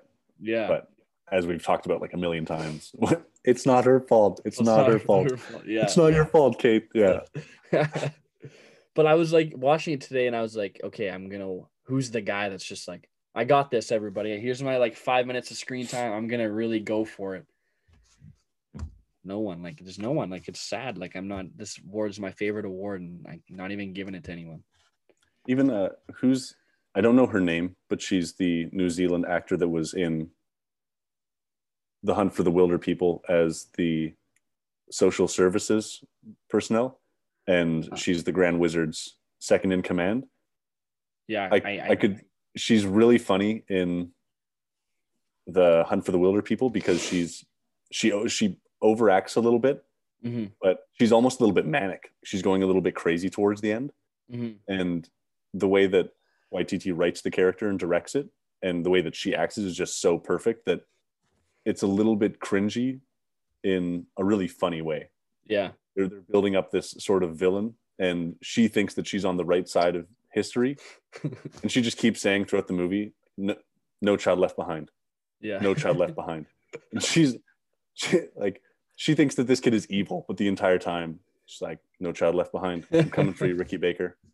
And she might get a little bit close in Ragnarok, but she just does so well with the lines that she's given that she's just this quirky, weird individual that killed it. I loved her. Yeah. Let's go to category 10. This is the McLovin Award for the actor or actress who never misses in limited screen time, 15 to 20 minutes of time. So here are my 3 nominees. Matt Damon as like, he's just in it for like, you're like, what the fuck, Matt Damon's in this movie? Taika Waititi, he's as Korg, he's not in it that much, and I think he's awesome. And then Goldblum as the Grandmaster, who's not in it that much either. So I'm going to take out Matt Damon. That was more of a joke. Like it's a joke that he's in this movie. And that it doesn't, usually that stuff would really drive me crazy that like Matt Damon, you're like an A++ lister. Like you're an amazing, like you're like, you rack in money, anything you do just because you're Matt Damon. Get out of this movie, but he's clearly making a mockery of himself in this movie. And he's in it for like a minute, maybe. Like that's honestly a lot of, that's like overshooting. I think he's in it for like 45 seconds. So anyways, it's between those two in my opinion. I don't know if you got anyone else. Where was Matt Damon in the movie? He plays like Loki in the Loki. You know the scene where you didn't know that? That's awesome. I didn't know that. That's hilarious. Really? Yeah, he's like playing Loki in like the little skit. So I think I had heard that before, but I did not remember it, and that's freaking awesome. Thanks for bringing that up. That's great. I've got to go Korg. He was there. I mean, we've talked about the breaking up the emotional versus the comedic, and Waititi just does such a good job. And I have a friend from New Zealand, and he's on my podcast quite a bit. We talk about some pretty heavy, serious stuff, but he just makes me laugh all the time. Just the way that he pronounces stuff and just the jokes that he has. It's very, very dry, very punny. It just flows so well. It reminds me of Australian humor where it doesn't have to have these big long setups or storytelling, but it's just this small joke that can make a kid laugh and can make an adult laugh, can make a grandparent laugh all the way up. Yeah. And I think Waititi just does that over and over and over again. Yeah, he's awesome in this movie. Let's give it to him. And let's take a quick break and we'll come back for the Brooks Hatlin Award and then finish up the pod. Sounds good. All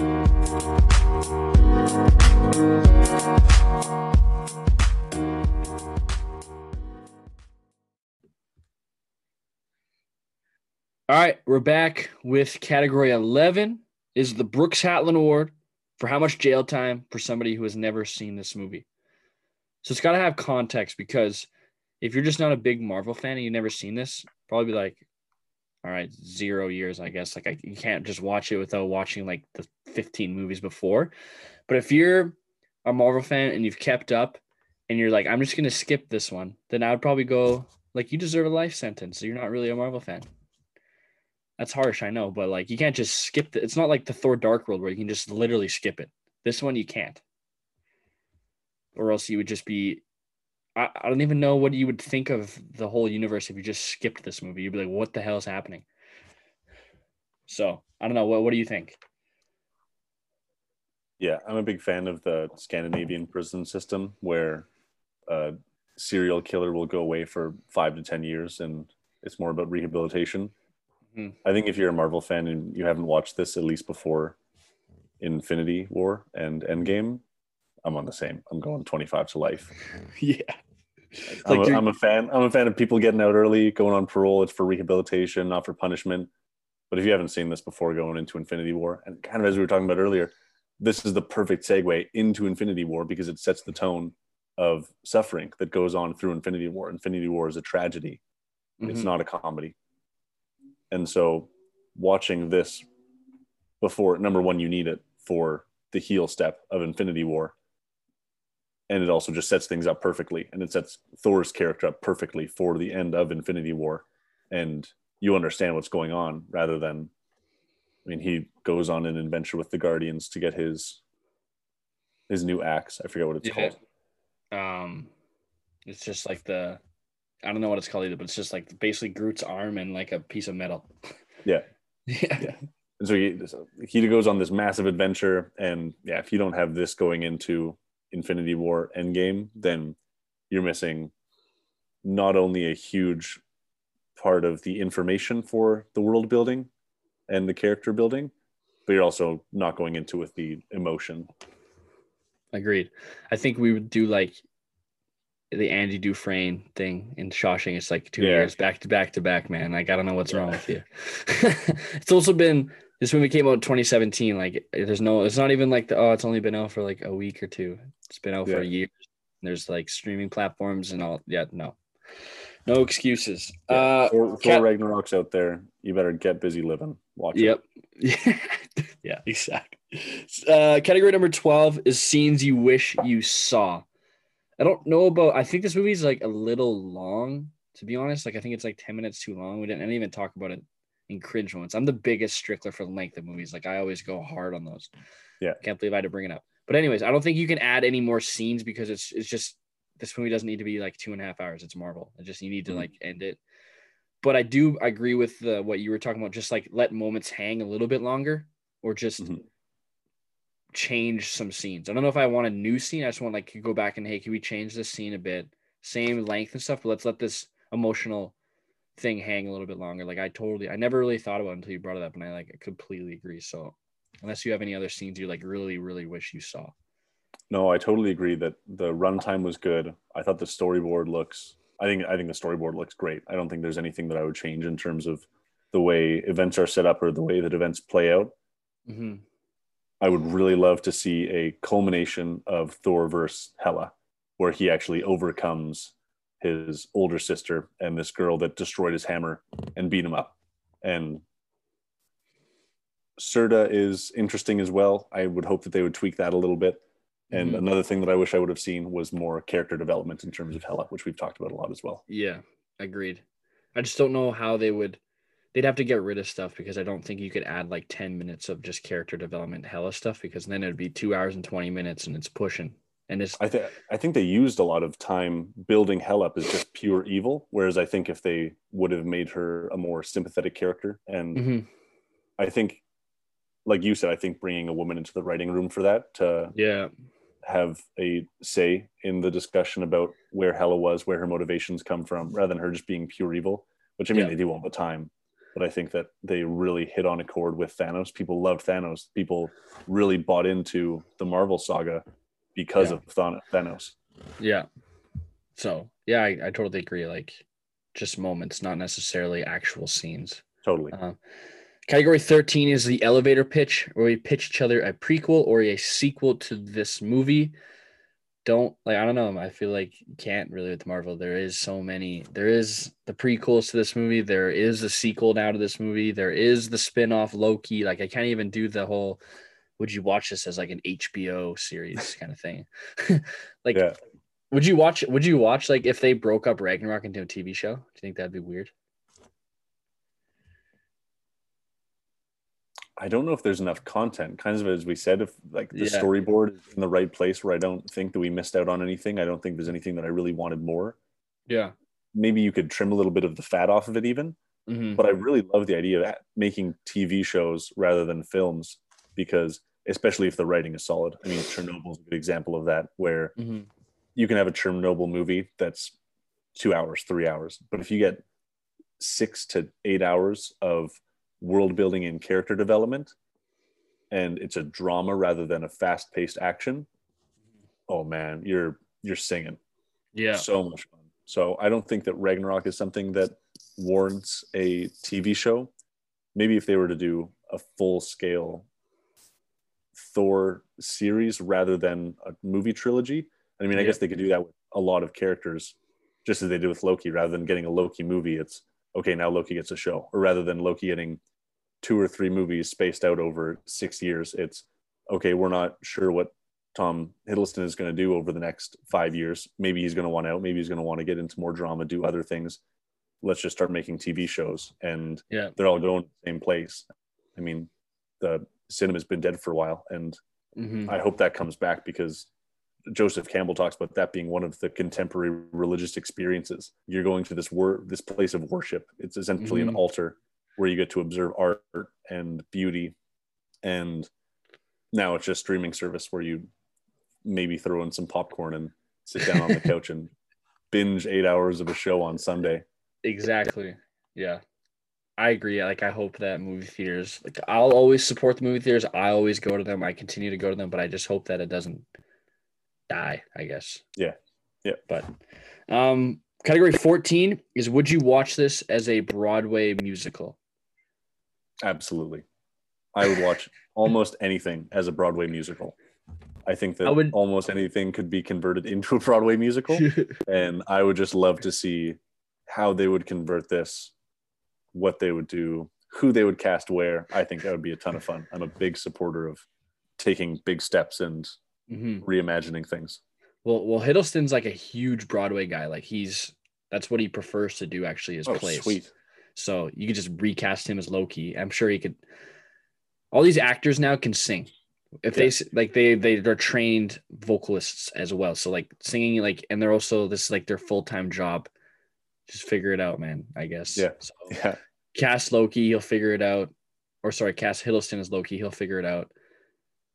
That would just be interesting to see how they would do, like, how would they do some of the characters? Like, how would they do Korg? Like, how would you make this guy a big rock creature? Or like, who would they cut out? Or who, like, where would you sing the big typical ballad? Like, like, I don't know, like, for example, I always use the example, like in Little Mermaid, there's the classic ballad of Ariel singing the song Part of Your World, and that song is strictly character development song. There's always a ballad character development song in every good Broadway musical or any movie musical. Like, where's Thor going to have his big ballad about he feels sad, or like right before he talks to his dad, or after he talks to his dad in that one scene? I guess you could put it there, but it would be interesting to see Marvel put on Broadway. Well, I can imagine the Odin character just having this booming, beautiful, old style Italian voice. Yeah. Where he's singing opera style and lifted up on this rock, and Thor's down on the ground on his knees. I think it would be fun to watch. I think if it were handled properly, I think it would just be a ton of fun. Not sure how good it would be, but I think it would be fun. It'd be fun, yeah. Category 15 is the Schindler's List to Superbad rewatchability scale, with Schindler's List being one of the greatest movies that I've ever seen, but I'll never watch it again. to Superbad being a 10 out of 10 movie that I've watched over and over again, and I'll continue to do it. Where would you put Thor Ragnarok on this scale of like 0 to 10 for you personally? Somewhere. So you mentioned Schindler's List. My imagination or my thought process immediately goes to The Pianist, an amazing movie. And so I'm thinking somewhere between The Pianist and Lord of the Rings, something that I'm not going to watch a million times. And I think those are a little bit further inside of Schindler's List and Superbad. So just specifying it maybe one little iota, a very small margin, but probably never going to watch The Pianist again, even though it could be up there on some of the greatest movies I've ever seen. Lord of the Rings, like I said, I used to stay home from school 1 to 5 times a year just to watch it and fake sick. So somewhere between there, I think it's rewatchable, especially in Marvel. If you're going to watch if I were to pick out the greatest Marvel movies from the Iron Man to Endgame phase, I would put it in there, definitely. Yeah. I think it's like a good 6 or 7 because I've watched the Marvel movies like a lot in my life, and there's like 5 or maybe 5 that come to mind before Thor. So that's where it loses it a little bit for me, but it's not near Schindler's List or anything. It's not like I'm never gonna watch it again. Yeah. So have you seen that movie? Yeah. It's just I watched it in high school, and I remember my professor weeping, and then I started to weep with him. Yeah, it's like, oof. But yeah, so yeah, I think it's like in the 6 or 7 range. If I put it there, I think I'll like continue to watch it. Obviously, it's part of this bigger world that I'm clearly involved in and clearly going to get my kids involved in, or it'll be interesting to show like our children or even our grandchildren this like phenomenon. I guess it's like my parents showing me Star Wars, and then I remember the first time I watched Star Wars, I was like, "That's it," and they were like, "What?" I was like, "I don't know." I was like 5. Like, I don't. How am I supposed to get? You also showed me New Hope. This movie's really fucking boring. So, but anyways, yeah, I think it would be crazy to show our kids and grandchildren this whole thing that we grew up on. Especially, I think this Marvel is perfect for our age because we started Iron Man when we were 9 or 10 ish. Like, that's perfect. Like, we grew up with these people. Yeah. So I think that's a big part of it as well, is the amount of time committed to the franchise. So, I mean, Star Wars was coming out and it was the biggest thing in the entire world, as Empire and the Return of the Jedi. Yep. As those were coming out, those were some of the biggest. And I think that we actually lose a little bit of the hype because of how we interact and interface on media, where I can just go on and buy a ticket and I can reserve a ticket for opening day and it's not a huge deal. Whereas I would love to go and cosplay and camp out front of a theater for days. I mean, my friends and I wanted to do that for Joker, but there was just no point because you just reserve a ticket. People are just going to reserve a ticket. Whereas if there's a box office and you actually have to go and get it, I mean, that's what Star Wars was to people. Star Wars, it wasn't a movie. It wasn't a film. That was a religion. That was an experience. That was something that you're getting together with the people that you love. And have you ever seen, I think it's called Fanboys? Yep. Yeah. I've seen Fanboys. Where the 3 best friends go and break into Lucas Ranch. I mean, that's like, I'm sure that would have happened, or I'm sure that people talked about that. Like, how do we get this movie? How do we watch this movie? Yeah. Whereas now I don't think that there's as much of that because of the immediate accessibility to so much media. Yeah. But I think if that were a thing, and I kind of agree with you that the way that your parents maybe saw, or the way that you saw Star Wars from your parents, is the way that our kids are going to see the Infinity Saga from us, because we're going to show it to them and there's going to be the snap and they're just going to go right to the next film. Yeah. Where we had to sit there. Yeah. We had to sit there for a year and go, how are they going to resolve this? What are they going to do? This is unbelievable. This is insane. I might make my kids wait a year after every single movie and be like, nope, you gotta experience the real. You gotta think about it. I guess, but they'll just go on social media and find it themselves. So maybe not. But let's go to the last category. It's category 16, the MVP of the movie, whether that be an actor, an actress, director, cinematography, screenplay writer, producer, whatever. Here are my 3 nominees. Waititi, he directed it, and he did some acting in it too. Hemsworth changed his career. As much as Waititi influenced that and like got him on the right track, it's kind of like the whole coach and player thing. The player still has to do it, so he still did it. And then I don't think he wins, but like you have to nominate. Like when they do MVPs in sports, there's always 3 people nominated. So I'm just gonna nominate Ruffalo. Don't really think there's a case for him to win, but like he deserves to be nominated, I think. So those are my 3 nominees. Do you have anyone else you want to bring into the race, or do you want to like debate? I would bring Middleston in, actually. I think that he played one of the most serious roles as comedic relief. I mean, the character of Loki is meant to be a trickster. He's meant to be someone that is consistently playing both sides of the coin while making fun of everyone around him. The people that he loves, the people that he hates, even himself. That's what a good trickster does. Is he's both the trickster and the fool. So he's the beginning of the hero's journey. And I guess that's kind of what happens very quickly in Infinity War. His hero's journey it culminates, because you almost can't take those 2 movies apart. I mean, you see how Thor calls Loki out on his bullshit at the end of Ragnarok, and then at the beginning of Infinity War, Loki actually steps up and makes an attempt to redeem himself, and he suffers for that. He dies for that. So I think that he is actually, ironically, paradoxically, maybe, he is the serious note in a comedy where he's meant to actually be the comedic relief. And even the one of your favorite lines where he says, "I've been falling for 40 minutes." He delivers that and it's funny, but at the same time, he's serious when he delivers that. Like he's yelling that, he's angry. And it comes at the back of this entire scene with Strange and Thor, where it's all joking. And it's meant to be a little bit serious, but they're joking. Strange is messing with Thor. Thor messes with Strange by destroying his house while he's calling Mjolnir back. And then Loki comes down and brings gravitas to the scene and concludes the scene with seriousness. So I would put Middleton in there as well, just because of how irregular he is. Irregular that role is. So do you think Waititi wins or Hemsworth? Like, who do you think? I would say Waititi.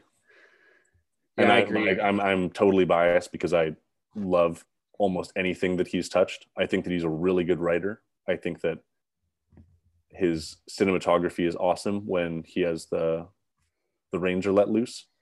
I think that his acting is awesome. He really breaks it up with comedy. We've talked about that a ton. The direction that he gave the Hemsworth to just be funny, just be himself, and ad-lib a bunch of stuff. And at the same time, this is kind of what I talked to Mickey about. God, I love Mickey. Anytime he's on your show, I have to watch because I love talking to Mickey. I love hearing Mickey talk. I think he's just the funnest guy in the world. And him and I talked about Thor and what this meant in the context of things. And we've talked about it a lot connecting to Infinity War. And Ragnarok also goes back where they're 2 almost indisputably failed movies for one of the greatest characters in the Marvel cinematic and comic universe. And the guy hits a home run. Yeah. I mean, there are 2 films that strike out, and this guy comes in and hits the home run that leads you into the World Cup.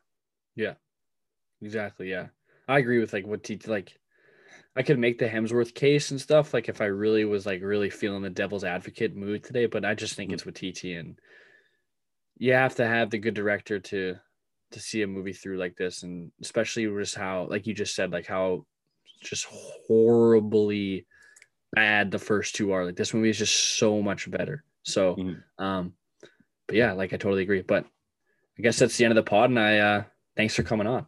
Dude, thanks a ton, man. You are awesome. I love what you're doing with the show. I love the way that you handle things, the way that you run things, the questions you ask, the spins you put onto things. I think it makes people think, and we need a lot of that in the world. So thanks a lot for what you do, man. I really appreciate it. I appreciate it, man. I'm sure we'll have to do this again and check out. Maybe have like me, you, and Mickey talk about something. Man, that'll be a conversation last a few hours. You got to book some time out for that. That would be awesome. I would absolutely love to do that. So yeah, as I do, I'm just gonna leave the listeners with a quote for next week's movie. I'm taking a week off here. I'm pretty busy, but I'm gonna do next week's movie. I'm gonna bang out a couple movies here in a couple weeks. So here's my next movie that I'm gonna do. The kid is an L7 weenie. Okay, thanks everyone for tuning in to What's in the Pod, and see you next time. Bye.